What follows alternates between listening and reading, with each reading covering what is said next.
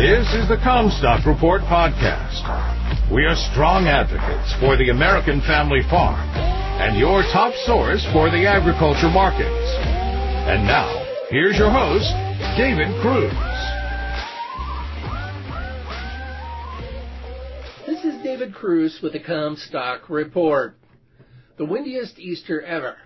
Flights were canceled into Garden City, Kansas because of high wind advisories and low visibility because of blowing dirt. Moisture is coming from the Pacific Northwest, bringing a white Easter to the northern plains and more rain east of the Mississippi. Still no moisture for the southern plains to hold the dirt down. It is windy and cold here, and although the crop insurance coverage date for planting corn came this week, no one has pulled any planters out of the shed.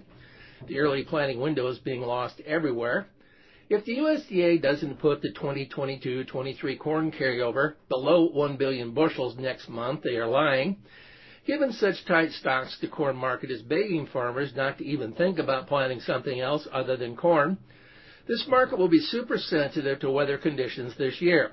We need trendline yields are higher, and planting delays are not helpful to that end.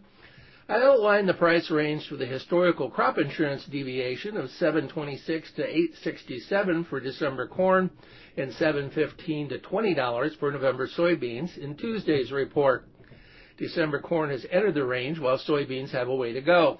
I believe that we were in the most dynamic bull markets for commodities seen since the 1970s. I started farming in 1973. I think that balance sheets are so tight that many commodities, such as corn and soybeans, will see stocks reduced to pipeline supplies. Then the markets will have to go to levels where demand is rationed. There will be a global fertilizer shortage that U.S. producers are best positioned of global producers to manage. My source of P&K comes from the cattle pooping in the nearby feedlot. Most end users are still making money. Crush margins are positive. China is buying still. And livestock producers are getting enough to pay the feed bill. There were comments this week about continued profitability for the chicken industry. Biden is sticking with biofuels. Sometimes when we have had tight stocks, end users found alternatives like feeding barley or wheat. Those alternatives just do not pencil this time. There will be breaks. When the planters eventually roll, traders will take profits and prices will fall to support where they should be bought. You buy sharp breaks in a major bull market. Our clients who have been doing so have been doing very well. Eventually, when prices rise to a level where end users slow consumption, we will have destroyed our demand and the bull market will end, maybe next Easter. My banker says that banks are loaded with cash. Deposits are heavy, so they do not have to pay up for them. Banks are looking for loans. People have been slow to spend. All that talk earlier this year about lower net farm income in 2022 has been silenced, with 89% of rural bankers surveyed by the Creighton Rural Main Street Index now expecting either flat to higher net farm income. Farms who bought their crop inputs early and produced well this year are going to ring the bell.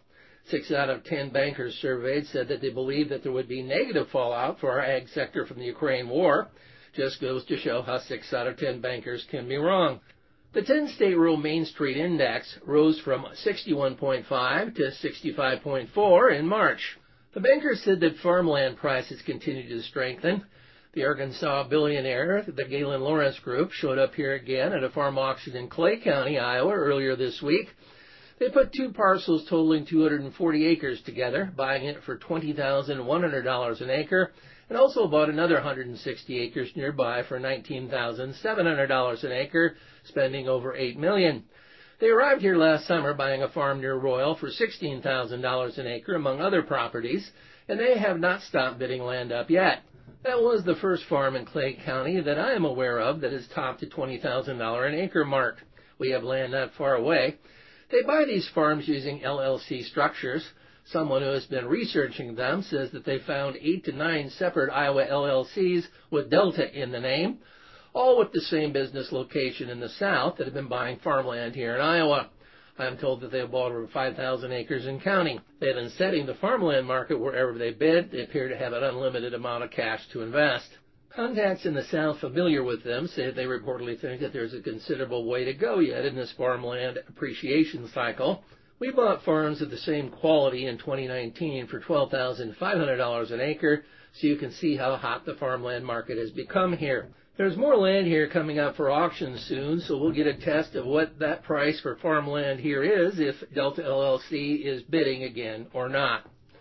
You've been listening to the Comstock Report. For more information on marketing opportunities, contact us at Comstock.com or call 712-227-1110. For a more complete version of the Comstock Report with hedging strategies and trade recommendations, subscribe on our website at Comstock.com or reach out to one of our risk management specialists about how we can help you protect your profits.